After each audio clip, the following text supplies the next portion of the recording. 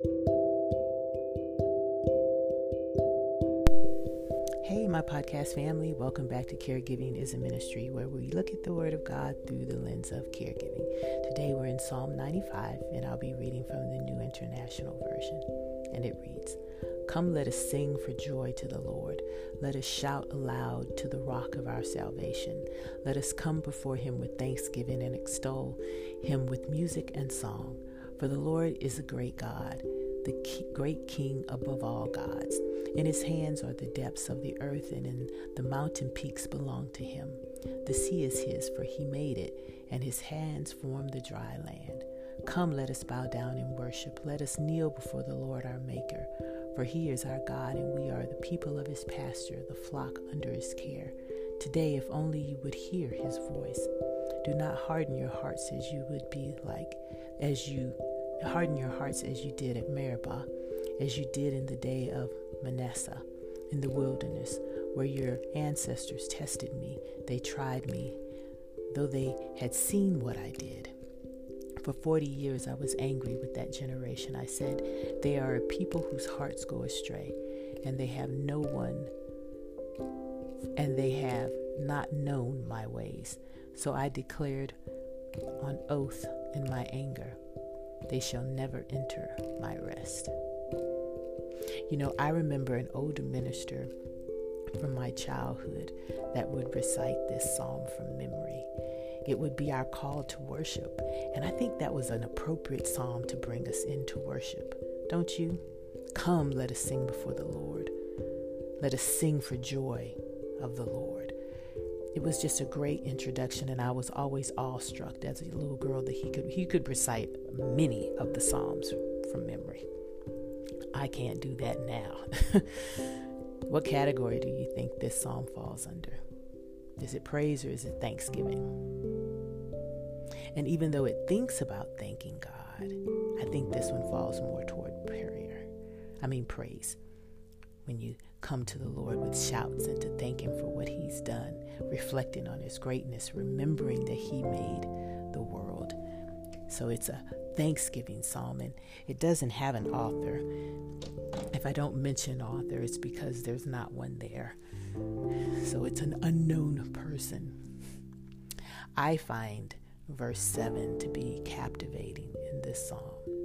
For he is God, and we are his people. I love that. This goes back to the covenant, the agreement that we entered in when we accepted Christ as our Savior. I just love it. But of course, it was written for the Israelites, so it's remembering their covenant, that they made with God. Next comes a realistic plea or warning for us not to harden our hearts. But we often do. When we hear the Spirit advising us to do something and we don't, that's us hardening our hearts. When we know the right thing to do and we're not going to do it anyway, that's hardening our hearts. When we are unkind to others, knowing that that isn't a fruit of the Spirit, that's a hardening of our hearts. And we do that, don't we? When God asks of us, whatever he asks of us, it's always in our best interest. So it doesn't make sense for us to say no. Anything that he asks us to do is always going to be with our best interest and others as well. And it's always going to be in line with his word. Sometimes it may be uncomfortable because he forces us to step out of our little comfort zone, because he has placed more in each of us than what we can ever imagine. And the only way it comes to fruition is when we trust him. So yeah, it's going to be uncomfortable. But that's when we learn how to walk by faith. Think of our earlier brothers and sisters in Christ. Immediately when Christ ascended into heaven, what do you think they were thinking of, right? They had a hard life, but they continued to trust God. And they've received their reward. They're part of that cloud of witnesses that are looking over us. our sisters and brothers who are in countries that are hostile to the gospel are suffering for Christ, and they're walking by faith. It's always in our best interest to follow God, and we must develop an ear to hear him.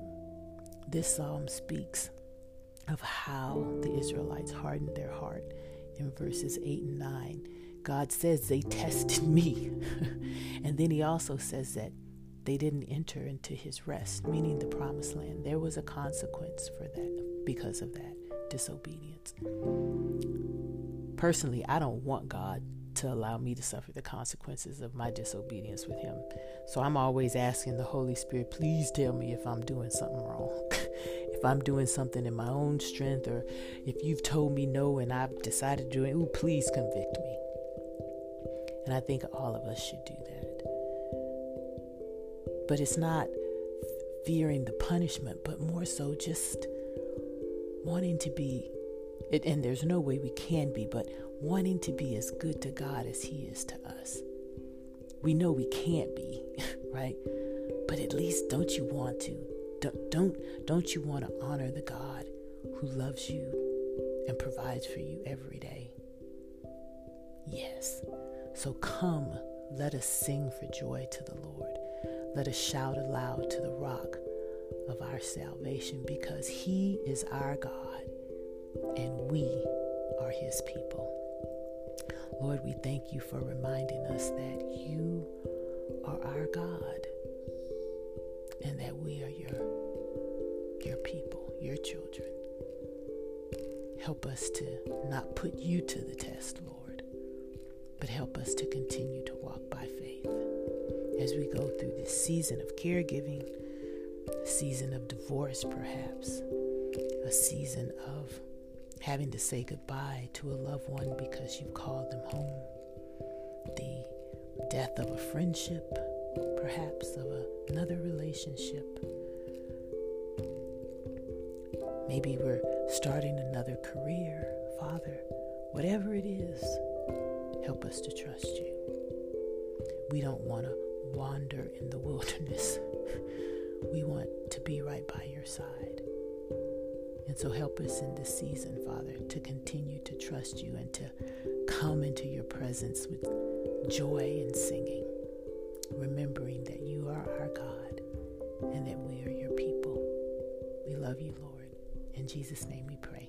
Amen. All right, my podcast family, go and minister the act of caregiving in the name of Jesus. Bye.